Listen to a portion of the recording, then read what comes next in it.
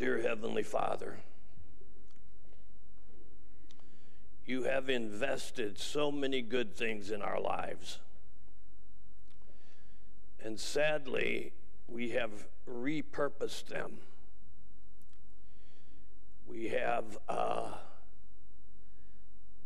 taken the goodness that you've shared with us, and we've used it for purposes other than the reason you gave it to us. And I pray that we could seriously think today about redirecting our lives by using your investment in us for the purpose you gave it to us. And I ask this in Jesus' name, amen. The Gospels don't tell us who owned the donkey, but they do tell us that no one had ever ridden on it. It was a young animal. And Jesus said to his two of his disciples, you go into the city, and when you get in there, you'll see a donkey tied up to a gate. I want you to loose that donkey and bring it to me. And Jesus said, if anybody asks you, what are you doing? You simply say to them, the master has need of him. And so the disciples went and got the donkey, and they brought it to Jesus. And one of the disciples put their jacket over the donkey, and Jesus sat on the donkey and started to make his way into Jerusalem. It was the Passover feast, and the city was packed with people. So a parade formed around him. Some people behind him, some people in front of him. The people in front of him were spreading their clothes on the road, or they were cutting palm branches and laying them on the road. And the crowd began to chant, Hosanna, Hosanna to God in the highest. Blessed is he who comes in the name of the Lord. And this parade made its way through the streets of Jerusalem until it came to one of the gates that went to the Temple Mount. And at that gate into the temple, Jesus got off the donkey, and the gospel says that he just looked around.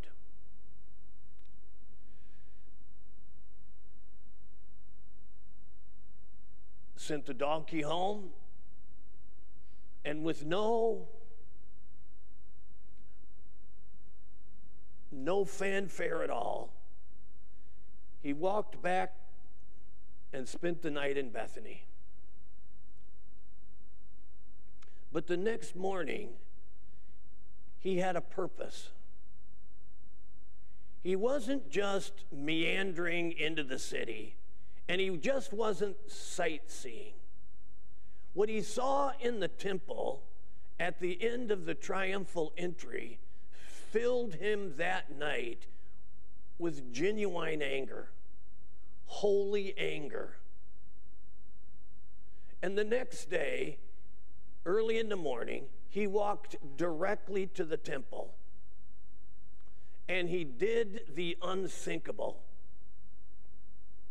There was a section in the temple that the chief priest had taken over. It was supposed to be a place that was open for people to pray. But the chief priest had confiscated it and turned it into a place where they could make money. Instead of the place being designed the way it was supposed to, they had repurposed that section of the temple, and they were using it to sell sheep for people to sacrifice, and oxen.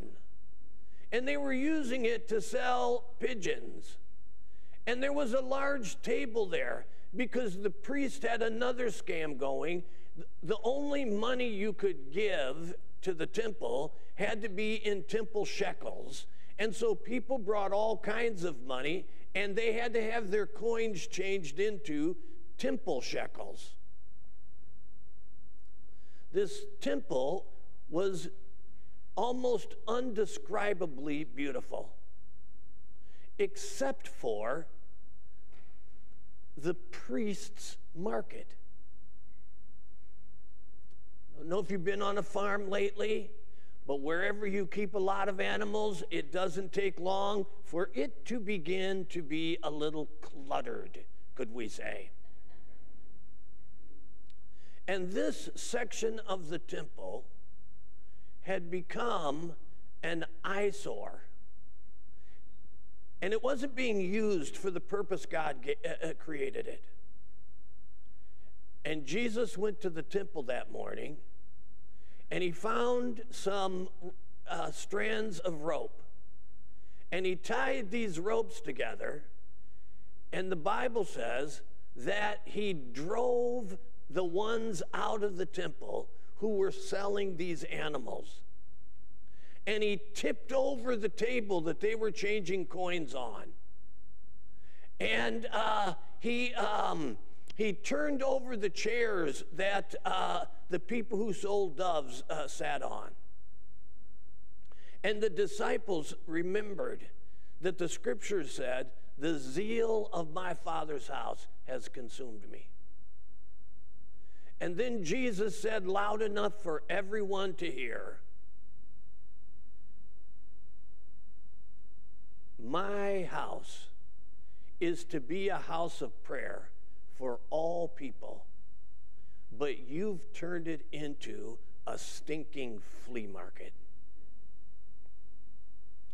You can't imagine how that enraged the chief priests who made all kinds of money at their little market. You can't imagine how angry they were. The Gospel of Mark simply says they were so enraged that they called a meeting together, and in that meeting they said, "This is the last straw. Now Jesus has to die." And this is just days before Christ is crucified. I wonder if you've ever let that story challenge you personally.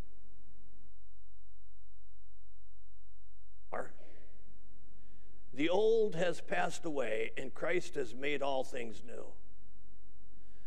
But in Christianity, we learn that we are the temple of God. There's not a temple in Jerusalem made with beautiful white limestone and golden ornaments. The new temple is the human soul. You are the temple of God. And I wonder if you were to look in the courtyards of your heart, would you find a market similar to the market that the chief priests created in the original temple? Have you taken part of yourself and repurposed yourself to do things that God never designed you to do?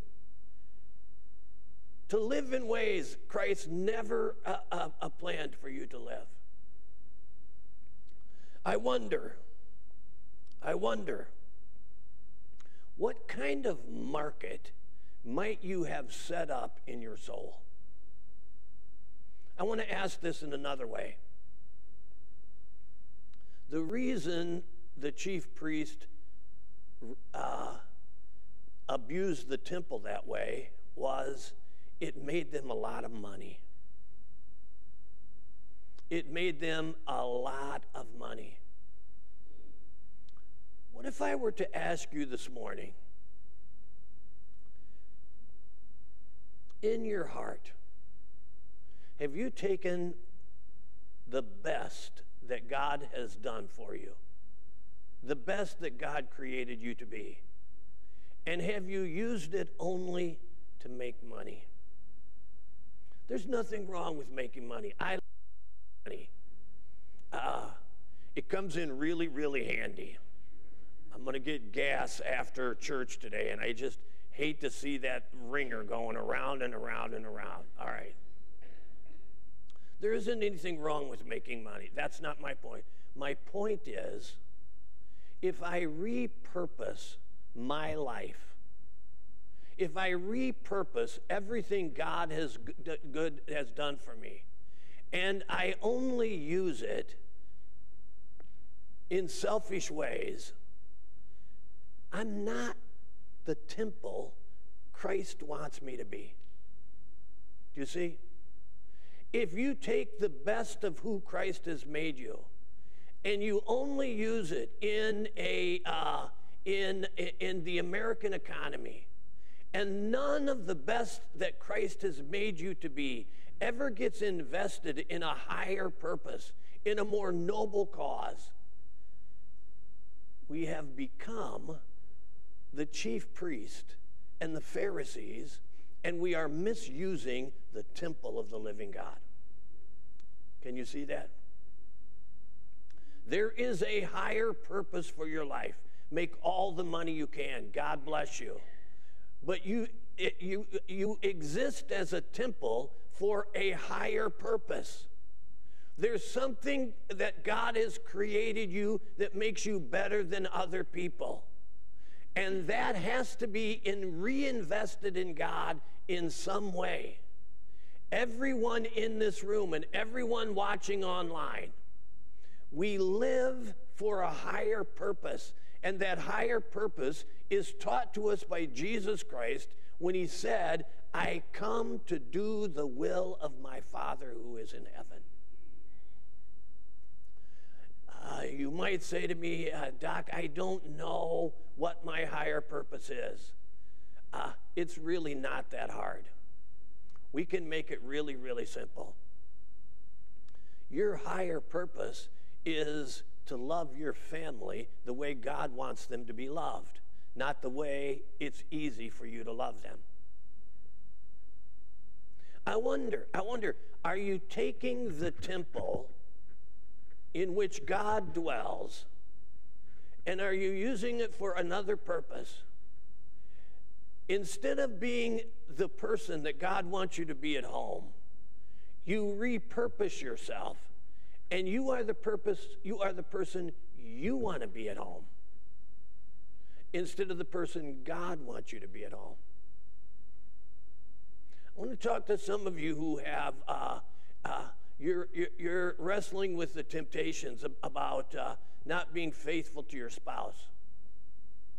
Could I tell you, it's more than just about a human affair. That's something between you and God. Your temple is not to be used in that way. You are not your own. You've been bought with a price. You have to glorify God in your body. Do you see?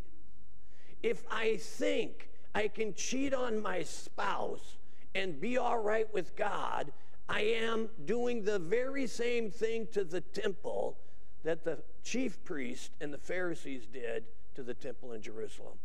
I'm defiling the temple. Listen to me carefully. Your purpose isn't that hard.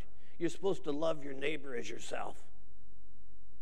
Every one of us run into people every day, and it's God's purpose for us from time to time to somehow or another be a blessing to those people.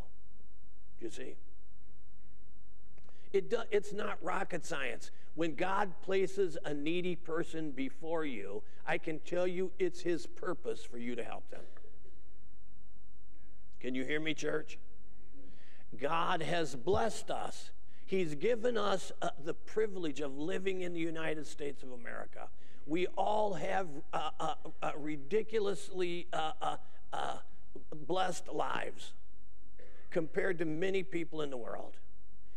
And that is the temple riches he's given us so that we can do his purpose and help people that he places into our lives. Every one of you know things. You're intelligent in unique ways. You have life gifts. You have things that set you apart and make you better than others. That is a divine investment in you, and it's part of God's purpose for you to use that to help others and to make his kingdom and his church thrive in the world. Can you hear me? Some of you come here every Sunday, and you hear me challenge you about serving God in some way. Listen, you are his temple. He has made an investment in you, and he has every right to expect for you to use that investment in some way to advance his church and his purpose in the world. Church, we have a almost endless variety of things you can do. We serve in a ridiculously broad way. There is something that you are gifted and you can do in giving back to God what he has invested in you and functioning as the temple that he wants you to function as. There's another part of this story. Jesus didn't just drive out the people changing the money and the people selling animals. Mark also tells us that business people were using the temple as a shortcut. The temple was supposed to be a holy place, but to walk all the way around the Temple Mount added to the time it took to get around Jerusalem. And so what they were doing was, instead of going around the temple the way they were supposed to, they were carrying their loads of stuff through the temple because it was a shortcut. They could cut off a long part of the route by just cutting through the temple and carrying their burdens through. And Jesus stopped them and said, "What are you doing? You can't be hauling this stuff through the temple. That's not what this temple is made for. Your shortcut is displeasing to God." I wonder if we'll let that challenge us. Have you made shortcuts for yourself? Have you made shortcuts in life for yourself? And have you done it at the expense of being pleasing to God? What do these shortcuts look like? Here's what they sound like. "Doc, I'm just too busy to volunteer right now." Okay, that's a shortcut. Do you understand that? You're not too busy. You're shortcutting God so you can do something else. That's a shortcut. I hear people say to me all the time, I'd like to pray more, but I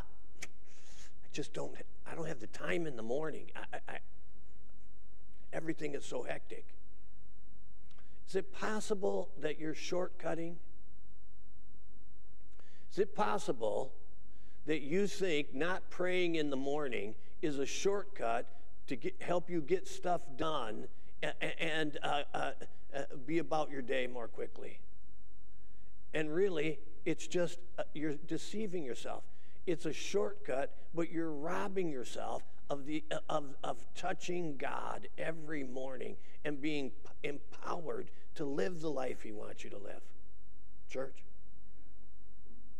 is it possible that the burdens you are carrying, you may be able to put them down if you would stop shortcutting God and let him have his rightful place, his rightful say in your heart and in your mind?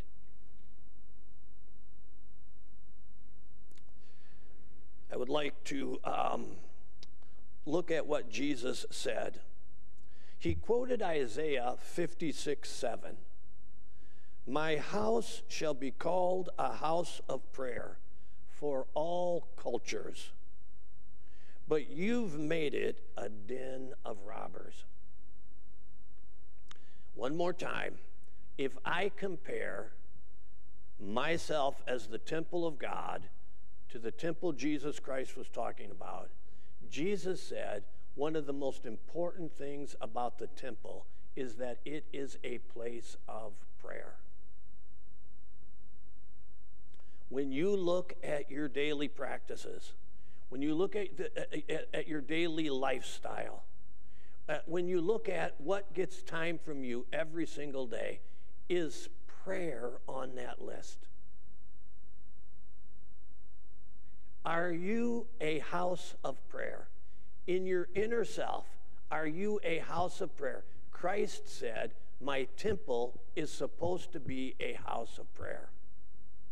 That's why the Apostle Paul says to us, pray without ceasing. Because there's something about the human soul that thrives in the presence of God. All right, pray without ceasing doesn't mean you can't do anything, and we all have to be monks and live in monasteries. But what it does mean is that your heart is touching God throughout the day. As you live your day, you find yourself saying to God, I got this hard thing coming up, would you please help me? As you're living your day, you say, God, I'm starting to feel really annoyed, and I want to be a good Christian, would you please help me? Or something good happens to you, okay, dear God, I see that as your kindness. Thank you so much for that in my life. And we become people who have an ongoing conversation with God throughout the day in our hearts.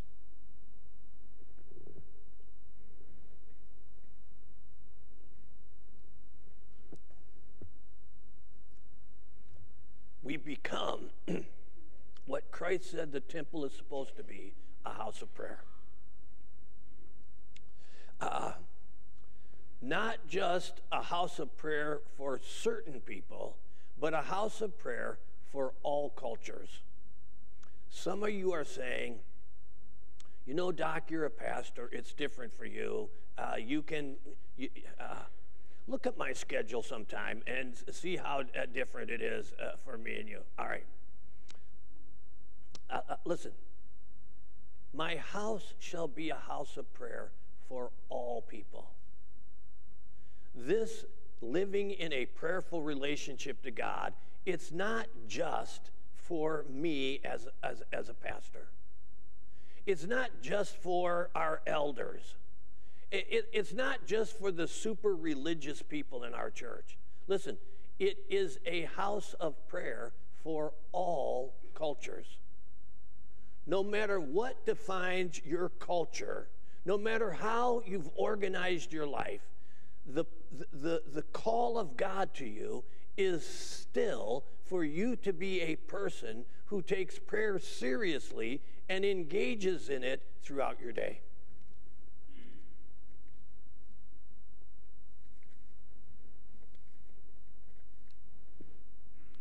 Is it easy to be the temple of God? No, I'm going to say it isn't easy to be the temple of God. We talked about the temple yesterday when we studied the book of Revelation together in a seminar. The temple was one of the most beautiful places in that whole region. It was built on a mountain. Solomon, 960 years before Christ, put up stone walls around Mount Moriah, and then he leveled the top of the mountain. So that created the temple platform. And on that temple platform, he built a beautiful white stone building. The Babylonians destroyed it in 586.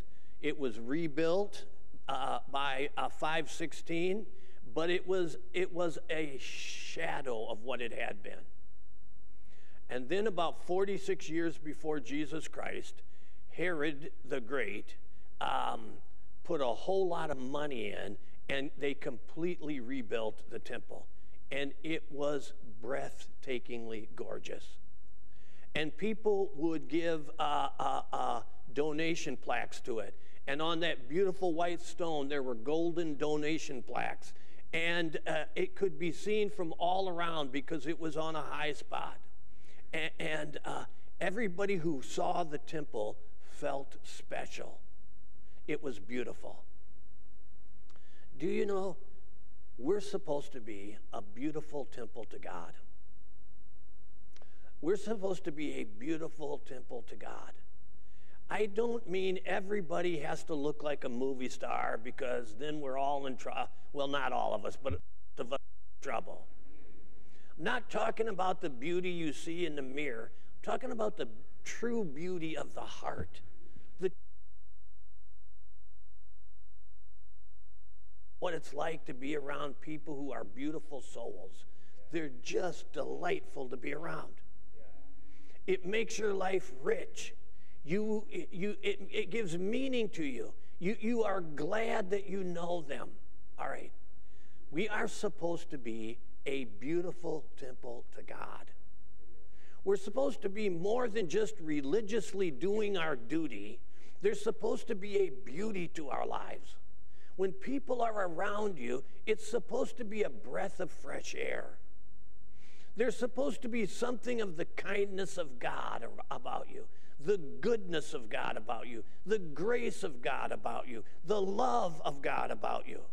And when we are this beautiful temple that God created us to be, people see the glory of Christ in a way that they can't see it in. The temple was beautiful to glorify God. Christ is making us beautiful temples so that we can glorify him. It's part of our purpose in life. Would you say that your family would, if your family had to characterize you, would they say that you are a beautiful soul? If your friends had to characterize you, would they say you are a beautiful soul? If your co-workers had to characterize you, would they say you're a beautiful soul?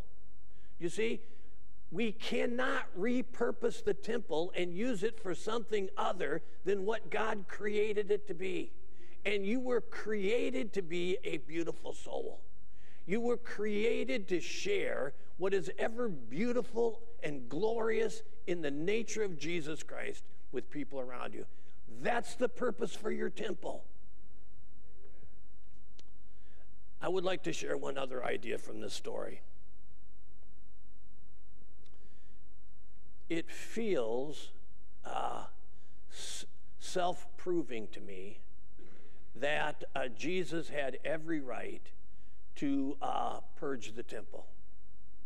It seems self-evident to me. He is the Son of God. The temple was built to glorify him. It was really his temple. He had every right to purge that temple. He had every right to go into that temple and say, you're not using this for the purpose that I gave it to you. Don't you agree? Do you agree that the same Jesus Christ has every right to purge our temples? Is it his right to say to us from time to time, you've cluttered your soul. You've cluttered your soul. You've cluttered your mind. You've cluttered this life I've given you. You've got yourself thinking about things that really aren't important, and you're not thinking about the things that are important. You're loving stuff more than you love people. You're organizing your life in a very selfish way. And Christ comes to us from time to time, and he says, I'm going to purge the temple today. I'm going to challenge you. I'm going to ask you to rethink the life you're living. I'm going to ask you to rethink what do you want to accomplish with your life? I'm going to ask you to rethink what is valuable to you. I'm going to ask you, in what ways are you lifting the souls of people around you? And Christ meets us in the quietness of our soul, and he says, today, there are some cattle here that I have to drive out. There are some sheep here that don't belong here. There are tables, and you've collected stuff on these tables, and they don't belong here. And today I'm asking you to let me purge your temple.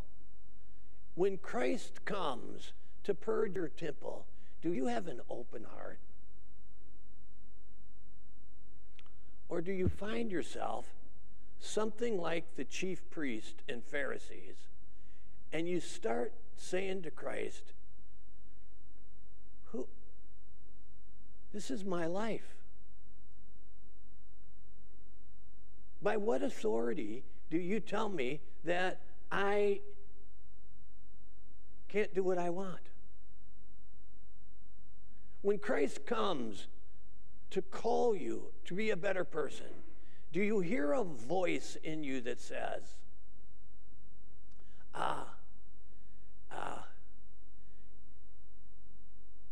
you're asking for more than I want to give? Church, is it possible that when Christ comes to the temple of our souls and he says, there are things here that don't belong here, and I'm asking you to let me push them out, do you have a heart that submits to him and says to him, have thine own way, Lord, have thine own way? Or do you find something like the Pharisees and you begin to be annoyed with God because he's challenging you about things you don't want to be challenged about? Church, can you hear me? And the chief priest and the scribes heard it, and they were seeking a way to destroy him, for they feared him, because all the crowd was astonished at his teaching. Here we are again. This is the third time in this sermon series that we have come to the point where what Jesus did ended up being astonishing, amazing. I want to say again, it's part of the theme of this sermon series. When Christ has his best work in us, he makes us astonishing people. When Christ has his best work in us, we live astonishing lives. When Christ is doing what he most desires to do in us, we end up accomplishing astonishing things, because it's all part of Christ helping us renew and reinvent ourselves. You are the temple. You are created by God to be a place where prayers ascend to God all the time. You are the temple. You are created by God to show his beauty and his majesty to the world. You are the temple. You are God's partner in being our dear Heavenly Father. One more time, we see the beauty of Jesus Christ. We see him in action. We see him making everything better around him. And now this morning, I open my soul to you. I invite Christ to come to my inner self, into his temple, and to purge away whatever he finds unacceptable. I invite Christ into this church, and I invite him to purge away whatever he finds unacceptable. I pray for everyone who's here and everyone who's watching online, that this morning Christ would pass through. And as he passed through, he would purge out all that does not belong. And he will replace it with the beauty and the majesty and the dignity of his own soul. And I pray that all of this would be pleasing to you. In Christ's name, amen.